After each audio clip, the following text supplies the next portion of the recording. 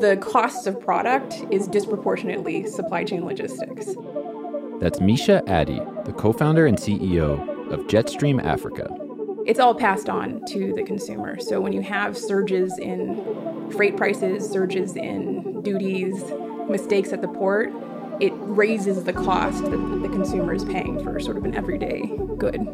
The cost of goods and food is disproportionately higher in Africa than anywhere else in the world, with consumers in some markets spending 50% or more of their total income on food alone. The main factor in these high prices is logistics.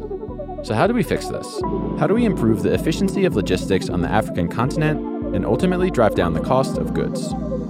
All season, we're taking a look under the hood at how operators and innovators are working to improve their value chain of choice. This episode commences a multi-part series on how tech companies are using bits to better move atoms.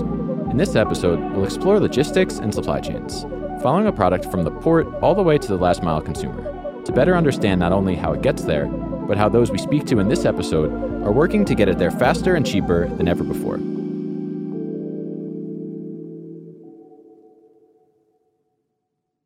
Before we start, we'd like to thank MFS Africa for their sponsorship of the entirety of this season of The Flip. I first got introduced to MFS Africa for an episode during Season 2 of the show, after their acquisition of Bionic in June of 2020. And they've just made another acquisition of the super agent network Baxi. Through this acquisition, MFS Africa is expanding into Nigeria. Yes, MFS Africa, which already connects 320 million mobile wallets in 30-plus markets, had a limited presence in Nigeria up until this point.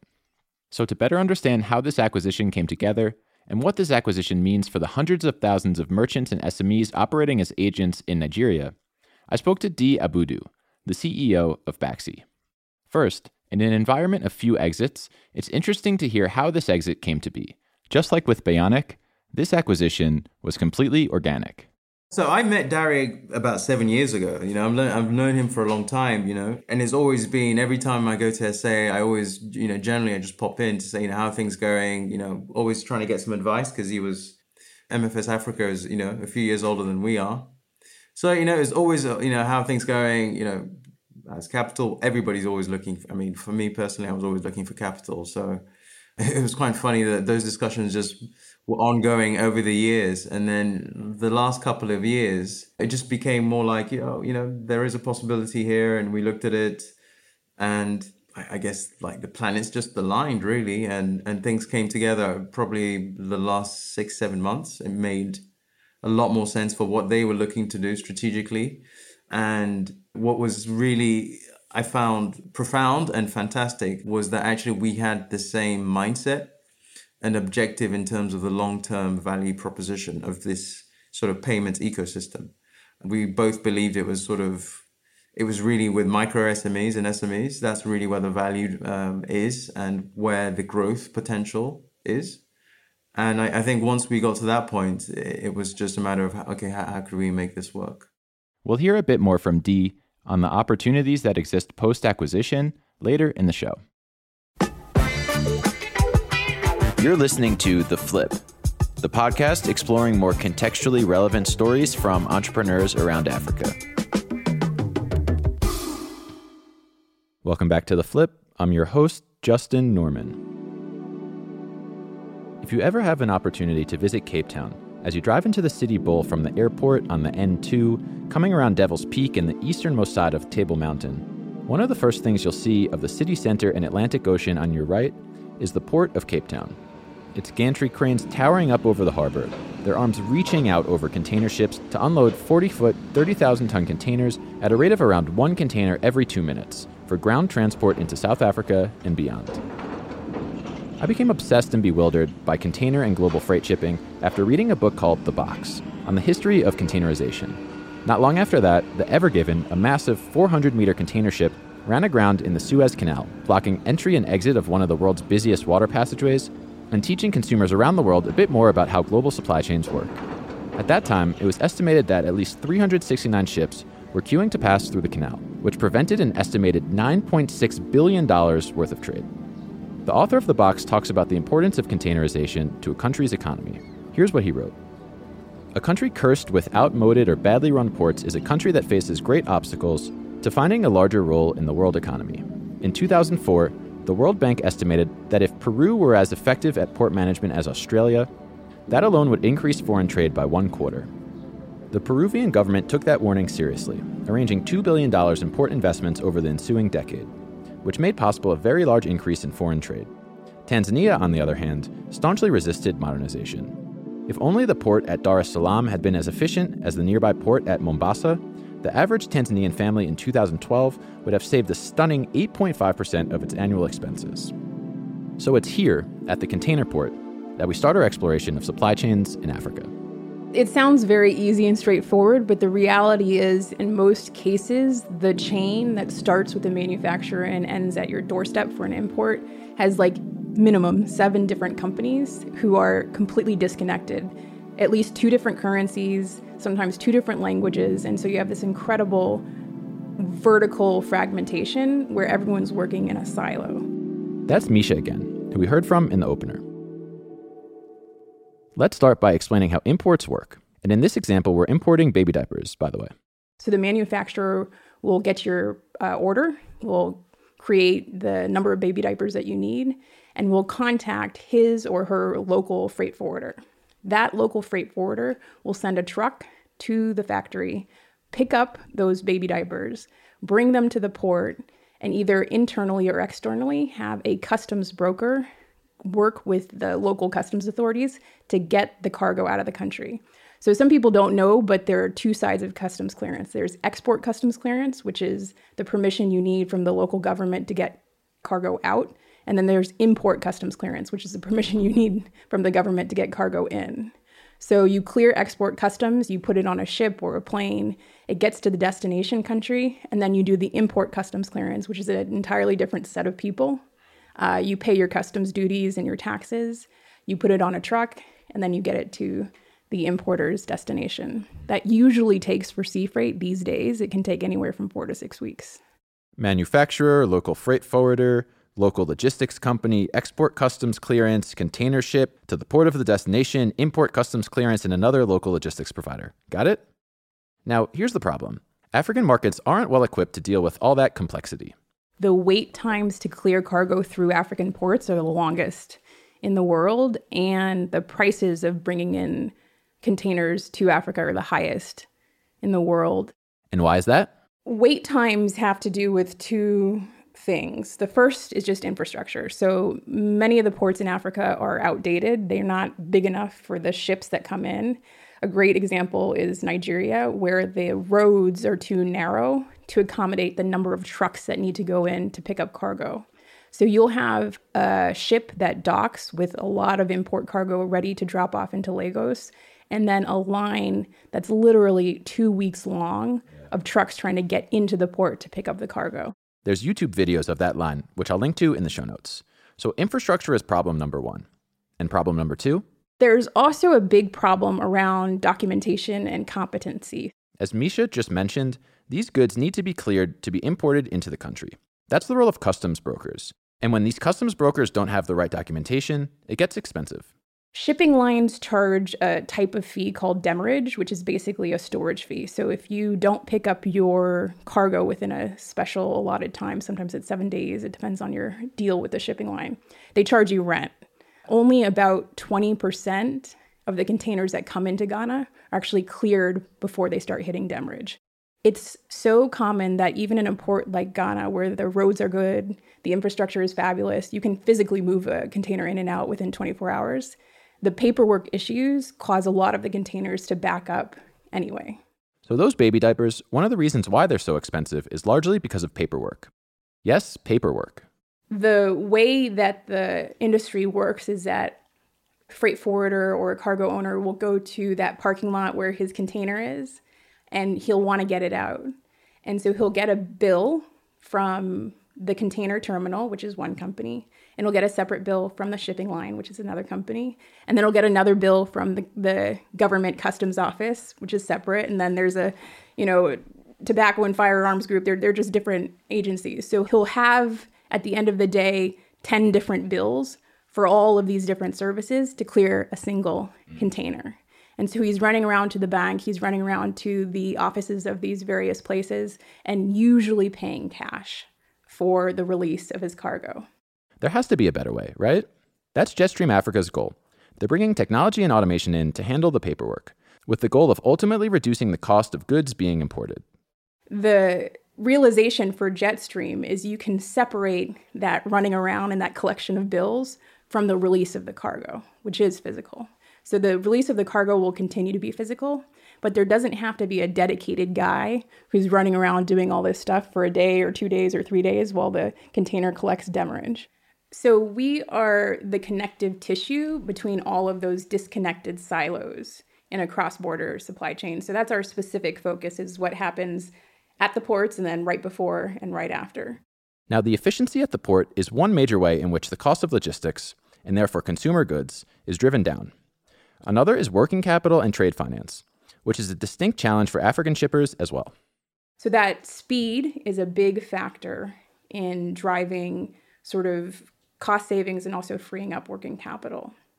The big piece of our platform that I think is not obvious to folks who start out in the logistics industry is trade finance. So with long transit times for cross-border cargo, you're waiting 4 to 6 weeks. A lot of African businesses, they're in the position where they have to pay up front on both sides. So if they're importing, they have to pay their supplier up front. And if they're exporting, they have to wait until their buyer gets it. So they have this sort of the short end of the stick on both sides. Okay, so we've got some trade finance, we worked through Jetstream Africa to get our baby diapers through the port, and now they're put onto a truck for overland delivery. So the innovations that we're seeing in domestic logistics is a perfect sort of complement to what Jetstream's doing, because we're all playing, part of the same big picture. One such company at the trucking level of the supply chain is Trella. My name is Omar Hagros. I'm one of the co-founders of Trella. The Cairo-based startup Trella picks up where Jetstream Africa left off, building software products to improve efficiency at the middle mile. We are a company that aggregates between demand and supply. In our case, demand are customers who require shipping or trucking, and supply are the truck drivers. The inefficiencies in intra-Africa shipping are adding to the price of our baby diapers as well. The costs of moving goods, and according to the IMF, in Africa is 2 to 4 times more expensive than it is in the US and in Europe. It's ridiculously more expensive. But the inefficiency in trucking is caused by different problems than at the container port. One of the biggest problems is empty trips. Something needs to be shipped in one direction, but there aren't as many shipments sent back in the other direction. If you're a transporter in Europe and you have a load from Germany to Poland, chances are very big that you're going to come back from Poland to Germany with another load. Versus in our case, if you're taking a load from Egypt to Libya or from Egypt to Sudan, actually, in most cases, you don't come back with another load. So what the drivers do righteously is that they actually double bill the company. And obviously, all these costs are transferred to the goods itself. Trella is working to bring efficiency to logistics, using technology to better coordinate routes. What we're trying to do is make sure that when these trucks go, they have something that they can carry on their way back to reduce some of these costs. And there's a lot of tactics as well, yeah? So it's not only the same route backhaul, but you can also have what we call triangulation, where the driver goes to Libya, and then from Libya he goes to Northeast Egypt, then from Northeast Egypt he goes to Alexandria, but then from Alexandria he moves back to Egypt. So this way actually you become even more efficient than just a backhaul, because the driver actually makes more money, so he's happy, and you've managed to reduce a lot of other dead legs that might not necessarily be directly part of the backhaul itself, but you've solved more efficiency problems in other routes. While Trella itself isn't moving any of the goods, it's their software that helps solve this coordination problem. How can we make sure that the trucks are utilized as much as possible?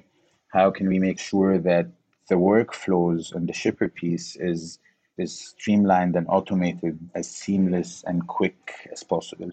A lot of people argue that supply chain is super complex, technology is maybe not ready to disrupt supply chain, There's a lot of variables in one load. There's a lot of stakeholders in one load. So just to give you an example, in one load, you have the truck drivers, sometimes you have fleet partners or brokers, and sometimes you have the shipping lines and the customers. Sometimes you either have their consignees or recipients. So all of these, just to come in one place and have things organized, is a very, very, very, very, very hectic job. And having a marketplace that would eventually enable this type of organization and efficiency is something that we're striving to. Now, Trella doesn't own any of the trucks, and they're taking an asset-light approach to a market like Egypt, which already has an oversupply of trucks. But as our baby diapers move further down towards the last mile, things start to bifurcate. On one hand, this asset-light approach may work when there's already existing supply, but when there isn't, that initial pilot all the way back in 2016 was in fact a failure, or didn't get nearly the level of traction that it required because the shops were not actually getting the goods that they were ordering through the platform. That's Daniel Yu, the founder and global CEO of the B2B commerce platform SocoWatch. Daniel is talking about the company's initial product, a software-as-a-service product for manufacturers to help manage the ordering of products by distributors. It didn't work. And why is that? That was because of the logistics bottlenecks that were occurring at the distributor side, specifically the lack of interest in delivering small sub $150, even $10 orders. They just didn't have the actual physical infrastructure, the physical trucks that could do these kind of small on-demand orders to these shops. Let's take a quick step back and talk about retail. It's a topic we'll cover in full in the next episode of The Flip, but that we need to talk about here as well. Whereas in developed markets, goods may ultimately end up in a big box store, in sub-Saharan African markets like Kenya, last-mile retail is incredibly fragmented, with the majority of consumers purchasing FMCG products in small quantities at small shops or from traders at a market. And it's that fragmentation, coupled with small order sizes, that creates a logistics problem for distribution. What that really means is one box of soap. It's one box of soap that maybe has 20 individual bars within it, and a consumer is coming in and buying that bar of soap for 20 cents a piece, right? And so that you're delivering one box worth of soap, which is maybe $5 worth of soap. And the reality is that the supplier on their own, that soap manufacturer, that soap distributor, would never be able to profitably deliver one box of soap to, say, 10,000 different shops in Nairobi. So merchants in a traditional scenario may go to a wholesale market to buy their goods from wholesalers, and additional middlemen in between manufacturer and retailer can add to the cost, which is then passed down to the consumer. But the retailer's inventory is also then typically limited by the cash they have on hand, which creates stock and availability challenges for consumers as well. SocoWatch provides financing to its merchants and, crucially, ensures they get the products same day.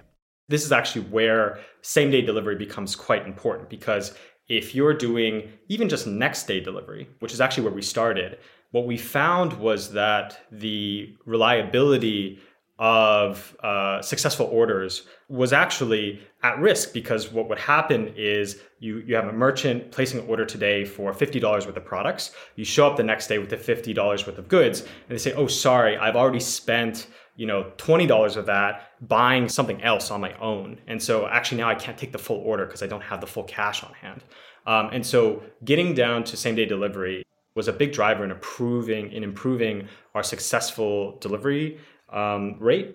So same day delivery ensures retailers get what they initially order and that they have inventory for their customers when they need it. But getting down to same day delivery in Kenya is a bit more involved than just plugging an address into Google. You have to actually kind of do the routing and the kind of territory mapping in a way where the drivers have familiarity and experience delivering to that shop, ideally, if not, kind of shops within the vicinity, so they know their way around, they know the landmarks, because kind of turn-by-turn navigation is something that's just unreliable in a lot of these neighborhoods because they're not kind of properly mapped on Google. When stores don't have proper addresses and streets don't have names, businesses providing location-based services like SocoWatch need to go offline to verify. I mean, to this day, we still have a high-touch onboarding process, which I think is just essential. But then also to help them register and sign up, and as part of the process, like actually capture the exact location pin of where the store is, given that there is no address system in most of the markets where we operate. And then using existing data and ordering history Sokowatch sets up their logistics operations accordingly. And then the actual logistics level, it's about organizing your fleet in a way where it's not just, hey, whoever is available and has their truck ready, makes this delivery. And so, you end up having to kind of allocate orders in a way that you are considering both the confirmed location, but then also the knowledge and experience of certain drivers based off of territories. Coming up, after the break, we go from asset heavy to asset light, and then discuss the major elephant in the room, or the elephant in this episode. But first, another word from our sponsor, MFS Africa. Earlier in the show, we heard from Baxy's D. Abudu on how their recent acquisition by MFS Africa came together. And once the deal's closed, what opportunities does it create for the combined company, and particularly for Baxy's merchants and their customers at the last mile? I think what really happens next is it helps us to accelerate the breadth and the depth of credit products on our platform that can really support SMEs. I mean, what my belief is the most important way of empowering SMEs is to provide credit. And the way credit is structured currently isn't really suited for retail last mile. Most of the commercial credit products are sort of structured around more developed, more formal businesses. So you need collateral, or you need like really consistent cash flows and so on. Whereas, nothing is really created or customized for this demographic. So, I'm pretty sure that with a partnership with MFS Africa, we'll be able to put some pretty smart minds together to create a much broader portfolio of credit products that can better suit that demographic and create a lot of value and empowerment. Naturally, there will be synergies for remittances that create inbound and outbound corridors between Nigeria and countries across Africa, and inbound and outbound with China. And those are obviously significant markets that we think we can, over the long term, generate a lot of value. And then, I guess the third leg of it is just to constantly try and create payment innovation or innovation around ease of payments that suit the last mile. And that comes around just, using technology just to simplify payments, and education and training and awareness that that demographic will need to be able to use technology and be more digitally enabled over time. So physical retail is one way, and indeed the most prevalent way, our baby diapers are bought in African markets. And for that, Sokowatch has built its own fleet and manages logistics and distribution. But there are two emerging trends here. First, when Sokowatch got started 5 years ago, there also weren't necessarily reliable third-party logistics providers they could use to deliver such small quantities to their merchants, which is why they invested in the infrastructure themselves. But as ecosystems evolve, as the inputs before and after where companies sit in a given value chain improve, other startups are able to rely on third parties more than ever before. Second, as commerce increasingly becomes digital and e-commerce slowly but surely gains market share, this is where third-party logistics providers play a role at the last mile. Whereas select e-commerce companies like Jumia might be vertically integrated, having built out their own fleet to deliver direct to consumers, logistics as a service platforms provide the infrastructure for everyone else. What we're seeing, though, is that, more and more, many of these transactions are starting to go online. It appears to be a trend that is going up. So many more merchants are comfortable doing their direct-to-customer sales, as opposed to always routing a lot of the activity through third-party marketplaces, which is one of the reasons why a lot more activity is starting to happen on channels like Instagram and Facebook and WhatsApp, because, there's not really a middleman in between them. That's Amotu Balogun, the co-founder and CEO of Sendbox, which is Sendbox is a fulfillment platform for merchants who do e-commerce using social media channels or their own direct-to-customer channels. So basically, anyone who doesn't sell in a traditional marketplace still requires the infrastructure needed to actually get the fulfillment done. In the context of micro and small retail in African markets, many of these merchants might be selling online, but are too small to build out the infrastructure themselves. It's something Amotu experienced as a merchant in his prior startup.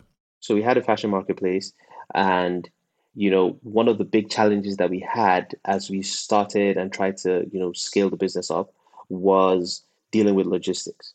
At the time, there weren't services like what we were offering in Nigeria. And because of that, it became a bit of a challenge to actually expand or scale the business without having to, significantly invest in the logistics infrastructure ourselves. And so over, the course of a few years, once things started getting really tough with that, we decided that we were going to try to fix the problem. Similar to how Trella's platform connects long-haul shippers to available trucks, Sendbox connects shippers to available logistics providers at the last mile. So to speak to Nigeria where we are, we have a fair amount of already existing logistics companies that are all doing the traditional model, which is they own the assets, they figure out the drivers and all of that. Our typical merchant is someone who sells probably over Instagram or via WhatsApp or maybe on their own website or even offline, like they have a physical store and they're taking phone calls to book orders. So once these orders are booked on our platform, what happens is that Sendbox dispatches a first mile courier who's going to be able to reach that merchant and pick up the item. And then we figure out how to route it through what partners we need to route it and how it needs to get to where it needs to go. The interesting thing here is that now for most of these merchants, they don't really have to, try to figure out which partner to work with for whatever routing that they need. All they just need to do is get Sendbox. So using existing infrastructure, Sendbox is solving this coordination problem, making it easier for merchants to send their goods, and ultimately making it easier for consumers to get their goods. But there's one final elephant in the room that we need to discuss: infrastructure. Not just trucks or other mobility assets, but physical infrastructure, ports and roads. As the Flips B-Mike, Shayo Fuluio, and I were finalizing production of this episode, one persistent question came up. How far can tech go in our endeavor to reduce the price of goods for African consumers? The companies we talked to in this episode are better organizing and creating greater transparency in the logistics space. But to what extent are the problems in question just solved by building better infrastructure? After all, Nigeria's port congestion problem, as we heard from Misha earlier, in which trucks line up for 2 weeks to pick up or drop off their containers, that's an infrastructure problem. So Shayo and I phoned a friend. We made an impromptu call to Dami Agbaje, the investment director of African Infrastructure Investment Managers, to get his perspective from the infrastructure side of the equation. So doing this episode on logistics, and it's very tech. And the point of view that we're missing and trying to get like a view on, because we don't really know anything, is like, what is the impact of these kind of coordination, techie things on price of goods versus just like straight building ports and roads? And how should we think about that? So it is my personal view. Shai might have given you context. So I work for a very large, in the African context, infrastructure investor that owns port assets and has looked at them in the past, etc., and has also owned toll roads. So I have a view of that whole angle and how it works and how long it actually takes to close those projects, how much they cost, how difficult they are to actually achieve. The tech stuff is really cool, but you can't disrupt the just lack of infrastructure. But what they've done is important because they've made the whole value chain more transparent, so people really understand better the sort of beast they're dealing with.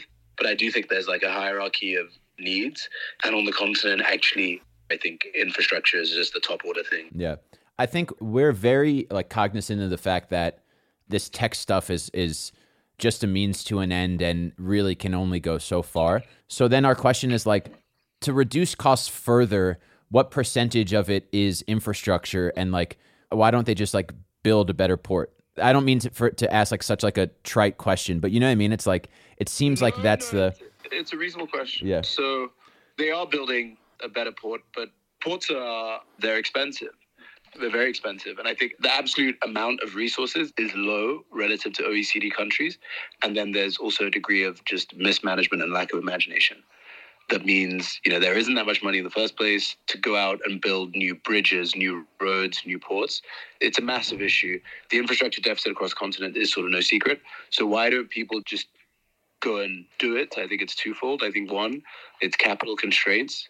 And then 2, if you want to actually be somewhere where you don't have to build a new road network, a new rail network, i.e. somewhere that's already pretty urban or close to the city, it's likely super congested and just not really feasible from like a population density point of view. Just to illustrate the issue I was describing about the level of investment required, there's a place about 40 minutes from Lagos that would be pretty good for brand new ports, but it's the bush. It has very, very deep draft. As the crow flies, it's very close to Lagos and it makes total sense. But you would have to be building a port from scratch. You'd have to build road into town. You'd have to build rail into town. And once you just look at those costs, it quickly becomes very expensive. And then you couple that with the fact that you're doing something disruptive or trying to do something quote unquote disruptive, where there's no certainty that the traffic is going to be exactly what you think it is. There are very few investors that are going to want to put money into that. And also, even as a government, it's a massive undertaking. But on the positive side, a recent story you can reference, CDC is the UK's development finance institution. The largest investment they've ever made was made last week. And they just put $700 million into DP World, or $700 million into a joint venture with Dubai Ports, which is a large global port operator, to invest in new port infrastructure across the continent. But the idea is that this capital raise from CDC will turbocharge that. And CDC has a development slant. So I think the way that's been thought about in the context of AFTCA, logistics being such an issue, logistics being such a high percentage of the end price of goods and so on and so forth. I think that's, how the UK government, CDC have thought about this. And I think it's an excellent initiative that can be super, super impactful, because you need super duper long-term money. So that sort of partnership, they're looking for 10, 15 years. So they could go to this place that's, 30, 40 minutes from Lagos as the crow flies and start building and put together the right partnerships for road and rail and so on and so forth and make it happen. Now, when you think of the fact that they're putting $700 million to solve the problem, I guess to me, it shows the relative importance of doing that to sort of tech. Tech is trying to disrupt something where there's at least a $700 million deficit, and it's actually a much larger deficit. I think that thing of like the minimum deficit of at least $700 million, that's a really important point. I think thinking about nature of returns for these tech companies versus an infrastructure company, and obviously the investment needed, really important point. The one bit that you touched on a little bit, but interesting to see if you have any more thoughts on, is like the value of that increase in transparency. It's just greater efficiency. So right now, there are more containers that can come out in a single day. There are more trucks that can go in a single day. And it's just simple economics, capitalism. Now, with that context, Shayo and I had 2 questions for our retrospective. Number 1, considering this infrastructure deficit, what roles should tech companies play, if any, in building physical infrastructure? And number 2, how you solve this vested interest problem that exists around inefficient markets, which Shayo and I talked about in the context of a challenge he's facing as the co-founder and CEO of home service marketplace Kandua. Take a listen. You know what's interesting? So I'm thinking about this in the context of like Sokowatch built out its own fleet because they decided that they couldn't be asset light, and in order to actually get products to the last mile, they needed to build the infrastructure themselves. And I'm thinking about it in the context of like the development of the US, where all of it's like the oil guys and the Vanderbilts and the Rockefellers, and there's a Singer railroad station, right? Like these industry titans not only had a product, but they built the infrastructure to move the product.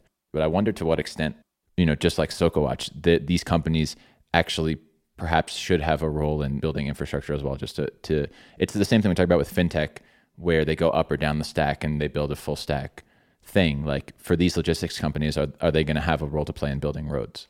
I suspect they should do. It's an input, a strong input. That's one of the things that I was thinking about was like mapping, for instance. That came up in the episode.